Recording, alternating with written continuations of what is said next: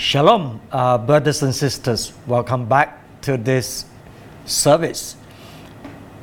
We are dealing with a relational issue with the use of our tongue, how our tongue can affect the well-being, the success or failure of our life, how our tongue can destroy relationship. And then we also learn that we are to look at people from God's perspective, being a messenger of God to bring the good news that we can have a new beginning, being a new creation in Christ, so that we can start all over again. And so during this time, we realize that human relationship is so complex, and when it gets into trouble, it is so difficult to resolve.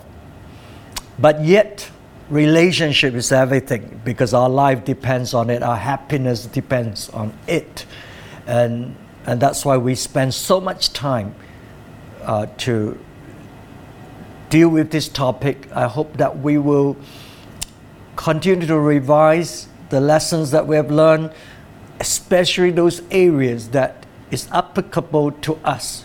We know that God is speaking, dealing with certain issues in our life.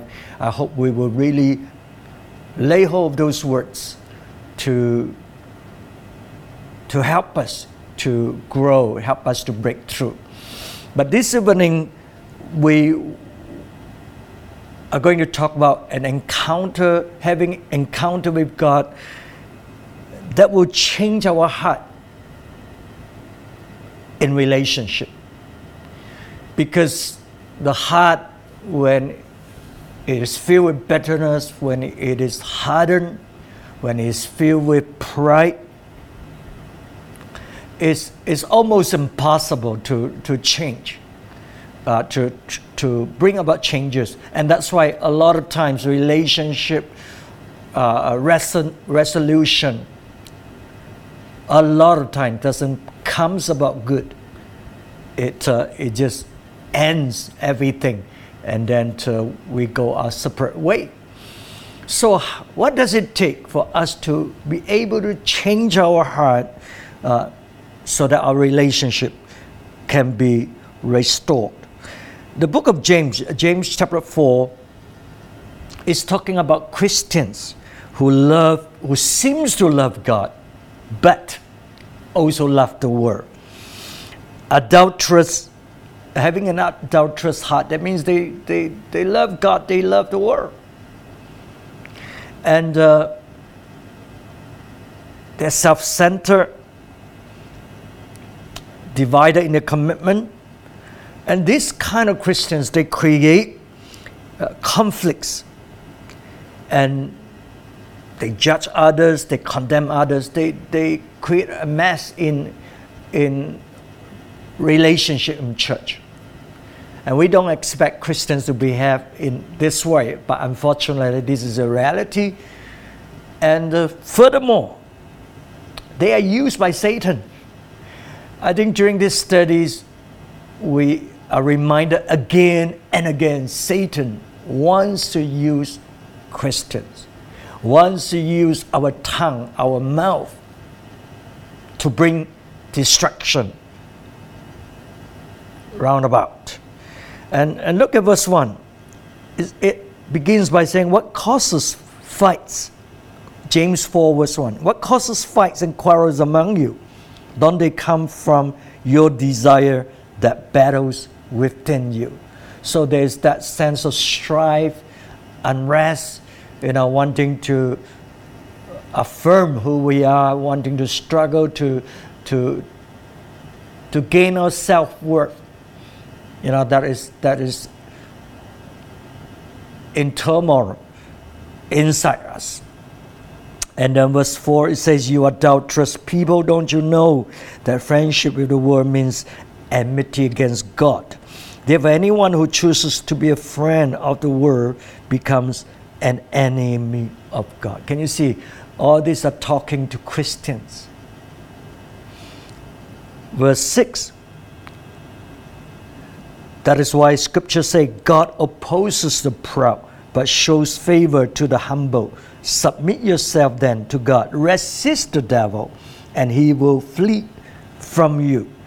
So these are Christians who are hardened. In their heart, they are filled with pride. They are proud. And they are being used by Satan to create conflicts in the church, in our community, in the family. And what's the outcome? Verse 11, brothers and sisters, do not slander one another. Anyone who speaks against a brother or a sister judges them.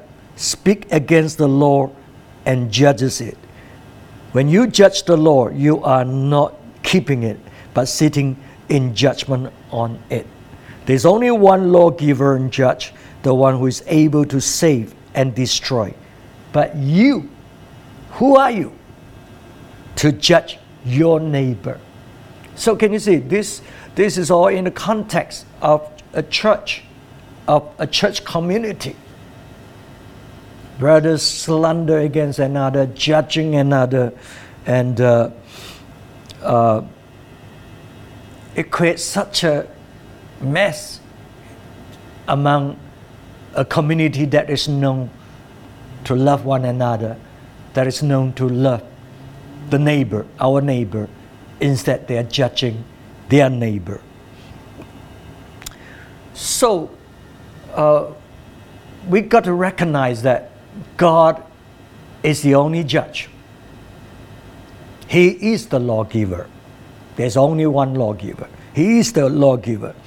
And when we begin to judge our brothers and sisters, we are judging the law. We are conducting ourselves as if we are God. That's what the Scripture is trying to tell us. And this is absolutely opposing to God, and filled with pride, arrogance, self-righteousness. And the Bible asks, who are you? How dare you to judge your neighbor? How dare you to judge your brothers and sisters? And Romans 14 verse 4 tells us, who are you to judge someone else's servants? To their own master the servant stands or fall, and they will stand, for the Lord is able to make them stand. So if we are a believer, God is our master, we serve Him. So God will be able to deal with us, train us, correct us, equip us, so that we will be able to stand. And we don't need someone else to come in and condemn us. Yes, we need those whom God has sent to us, surrounded us with angels, surrounded us with people to help to build our life. But God has not sent someone to judge us and condemn us. In other words, they put us down as if we are a failure, that we are weak, we are useless, we are wrong. Judge us, condemn us. But instead, the Bible tells us that God, who is our master, is able to cause us to stand. In other words, through the process. Yes, we may experience failure, we may experience some sin or wrong, but in the process, God is training, because He's our judge, He is our master, we are His servant. So He's able to make sure that we will turn out right. There may be some bump on the way, but we will turn out right because He is a faithful judge. So that's why the Bible says, who are you? They are the servants of God. And who do you think you are that you stand to judge them? I think particularly in the ministries, many times people will want to judge us. And you got to be careful as members. Don't think that you know better and then you are there to criticize, you are there to judge. The Bible says we are the servants of God. We will stand before Him. He will deal with us. And who are you that you should act as if you are the master, you are God, and you begin to judge. God will be responsible for His servants. Thank God for that. Okay, and who are these people who judge others, who condemn others? They are proud. We read it just now. God opposes the proud. They are proud. They are arrogant. They are hardened, full of self-righteousness. And you look into the Gospel of Luke 18, verse 9 to 14. Luke 18, verse 9 to 14. He said, to some who were confident of their own righteousness and looked down on everyone else. Can you see those who stand to judge others, condemn others? The Bible describes these are the people who are self-righteous. They are so confident of their own self-righteous. And as I have shared with you earlier, I was talking to somebody and I told the person, you seem to be very righteous, but unfortunately, it's full of self-righteousness. And so, because there are this kind of people around who think that they can condemn people and so on. And so Jesus begins to tell us this parable. Jesus told them this parable. Two men went up to the temple to pray, one a Pharisee and the other a tax collector. The Pharisee stood by himself and prayed, God, I thank you that I'm not like other peoples, robbers, evildoers, adulterers, or even like this tax collector. I fast and so on and so on. But in verse 13, but the tax collector stood at a distance. He would not even look up to heaven, but beat his breast and said, God, have mercy on me, a sinner. And Jesus said, I tell you that this man, rather than the other, went home justified before God. For all those who exalt themselves will be humbled, and those who humble themselves will be exalted. So there you are, someone who always compare themselves with others, who always judge, criticize, accuse others, are people who are filled with self-righteousness. They think they are good. They think they are right. They think.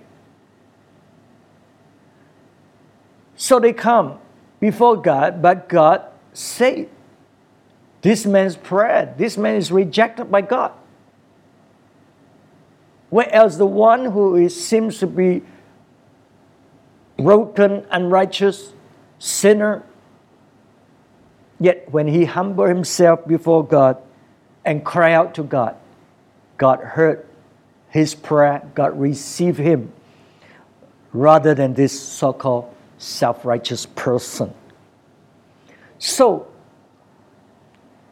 how can we change the disposition of our hearts when it's so hardened, so filled with righteousness, self-righteousness, when it's full of pride, and we just cannot see who we really are, and we act as if we know, and we even act as judge. James 4 verse 8, the passage that we read so many verses from, it says, come near to God, and He will come near to you.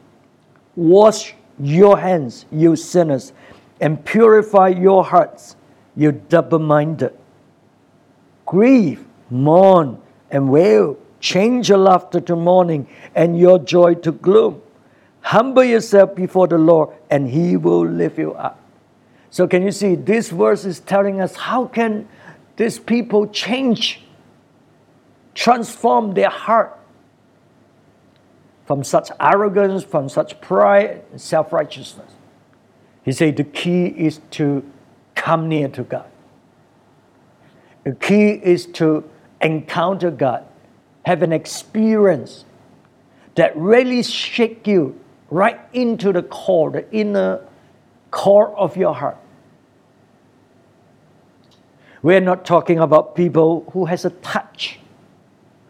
Oftentimes people say, oh, I can sense the presence of God. I feel the warmth. They have just a little bit of a touch. But we're not talking about that kind of encounter. We're talking about someone who draw near to God, and they have broken through. They have an encounter with God that shakes them right into the inner core, so that the hardness, the defiled heart, everything that has opened up their life to Satan is totally removed, is totally shaken up of their life, so that they have a transformed heart, and they're totally different. That's why from laughter they begin to mourn, instead of being filled with joy, they begin to feel with sorrow. A total change. Is to come near, is to draw near to God. And God promised, when we really come near with a humble heart, with a brokenness, He will come near to us. So we need this kind of encounter. If you are one of those who seems to be getting into conflicts with people, one who seems to be so argumentative, filled with self-righteousness, you need an encounter with God that will shake you in your inner core, so that you really bow yourself before God and cry out to God. The prophet Isaiah had such an experience in Isaiah chapter 6, verse 1 to 5. Of course, being a prophet, he always comes before God. But there is this particular time that there is such a breakthrough in the presence of God. As I said, we have many encounters, the little touch here, the little touch there. But we're talking about an encounter that changed our whole life, that changed the perspective of our life, so that it will result in restoration of relationship with people, healing of our own heart, cleansing of our heart taking place. So Isaiah 6 verse 5, chapter 1, 6 verse 1 tells us that the year that King Uzziah died, the prophet saw the Lord high and exalted, seated on the throne, and the train of His robe filled the temple. Above Him was seraphim, each with 6 wings, and so on. And verse 3, and they were calling to one another, Holy, holy, holy is the Lord Almighty. The whole earth is full of His glory. And the sound of their voices, the doorpost and the threshold shook, and the temple was filled with smoke. Can you see, this is an encounter that is so powerful that everything around him shook because of the presence of God, because of the worship of the angel crying, Holy, holy, holy. And we need that kind of experience. So James tells us, draw near to God. Humble yourself God will lift you up. These are the promises. So during this experience, Isaiah begins to cry. The response of Isaiah is in verse 5. He said, "Woe to me, I cry. I am ruined, for I am a man of unclean lips, and I live among a people of unclean lips, and my eyes have seen the King, the Lord Almighty." You see, when you have an encounter with God, you begin to see things differently. You know, Isaiah knew that he lives among a people of unclean lips, defilement everywhere. But yet he said, "Woe is me." He didn't say, "Oh, woe is them." Woe is me, for I am ruined.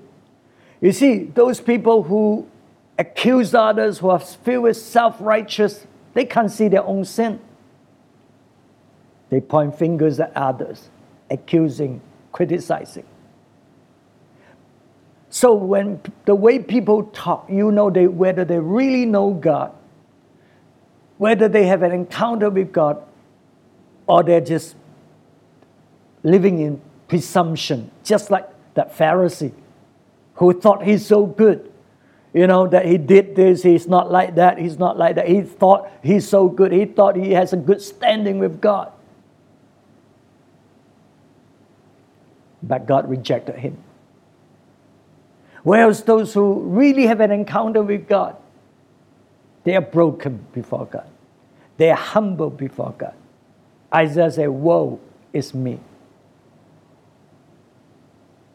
I am," not they are, "I am ruined." So an encounter with God really causes us to look deep into our own hearts and not pointing an accusing finger at other people. And when we really humble ourselves, you see, we will see God. And Isaiah saw, "My eyes have seen the King, the Lord Almighty." We see God. Because the Bible says, the holy, those with holiness will see God. And not those people who claim, as if they know God. But Isaiah saw the King, the Lord God of Almighty. You see, after the encounter, what happened? We got no time to read it. His lips were cleansed. In other words, his heart and his mouth are cleansed by the fire of God. Those who have an encounter with God, their language change. You know, because there is the fire of God in them that cleanses them, that burns away those sinfulness and purify their hearts and their tongue. But those who are filled with arrogance, filled with demonic spirit, they speak defilement, they speak accusation, but Isaiah speaks praise, and his eyes begins to fix on God.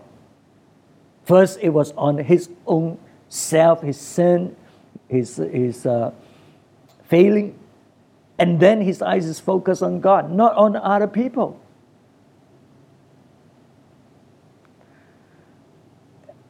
And after they've encountered God,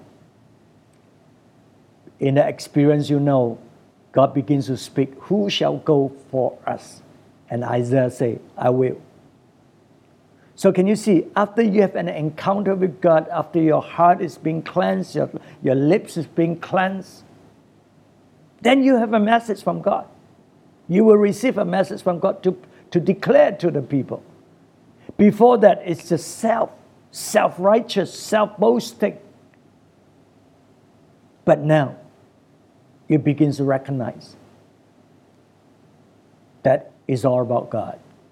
And you have a message from God. You speak just what God wants you to say, not what you want to say.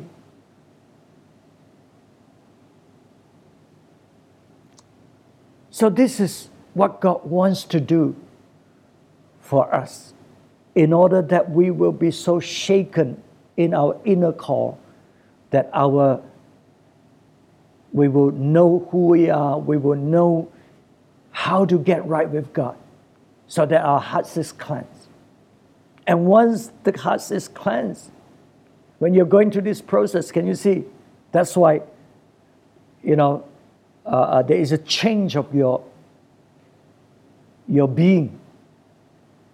You're being transformed. You're being cleansed. You begin to, instead of rejoicing, there's that mourning, there's that change that happens to you because of that encounter that God has entered into your life. And those who are proud, God will put them in the right place, because He's challenging you and say, who do you think you are to judge my servants, other people's servants? Who do you think you are? And the Apostle Paul, who was Saul of Tarsus, when he was so filled with arrogance, righteousness, self-righteousness, when he think that, he's so right in God, so much so he accused, so much so he attacked, and he murdered Christians. So God need to do the surgery. God need to do the work that will shake him in the inner core, so that all these things are broken, so that the fire of God will come upon him and begins to purify his heart, so that he can become the servant of God. We know his story on the road of Damascus, when he was about to go to persecute the church. God cast him down from that horse. And people who are proud, people who are arrogant, people who think that they are so good, they need to be cast down from their success. They need to be cast down. The horse is a horse of status, horse that he's riding on. He has the authority, he has the power to dish out judgment. These people, they need to be cast down to the ground in order to have a change of heart, in order to have a change of life. And that's exactly what God did. Who are you, Paul? Why are you persecuting me? The voice from heaven spoke to him. So during that process, when he was cast down to the ground, he had an encounter that totally changed him to become the servant of the gospel of the Lord Jesus Christ. And throughout the Bible, there are different ones who are filled with pride and arrogance. God has to bring them down so that they will humble themselves and acknowledge God being God. The other very proud person that we know of is King Nebuchadnezzar.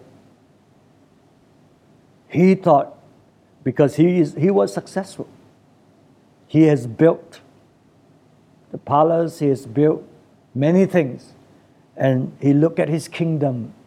He was so filled with pride and exalting himself and feel that he's done it all, that what he's so successful.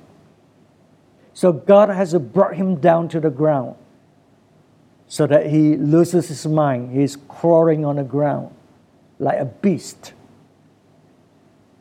in order to bring him to an encounter with God, that eventually he also confessed who is the Lord God Almighty, the true and the living God. So God knows God has ways to deal with the arrogance, the pride of man, and we need to know that God opposes the proud, and He gives grace to the humble. So I hope we take note of that. Once He purifies our hearts, once He's shaken us in our inner core, once He changes from proud arrogance to be humble, to be broken, to be a servant, a true servant of the Lord, we begin to see things different. Titus 1 verse 15. To the pure, all things are pure, but to those who are corrupted and do not believe, nothing is pure.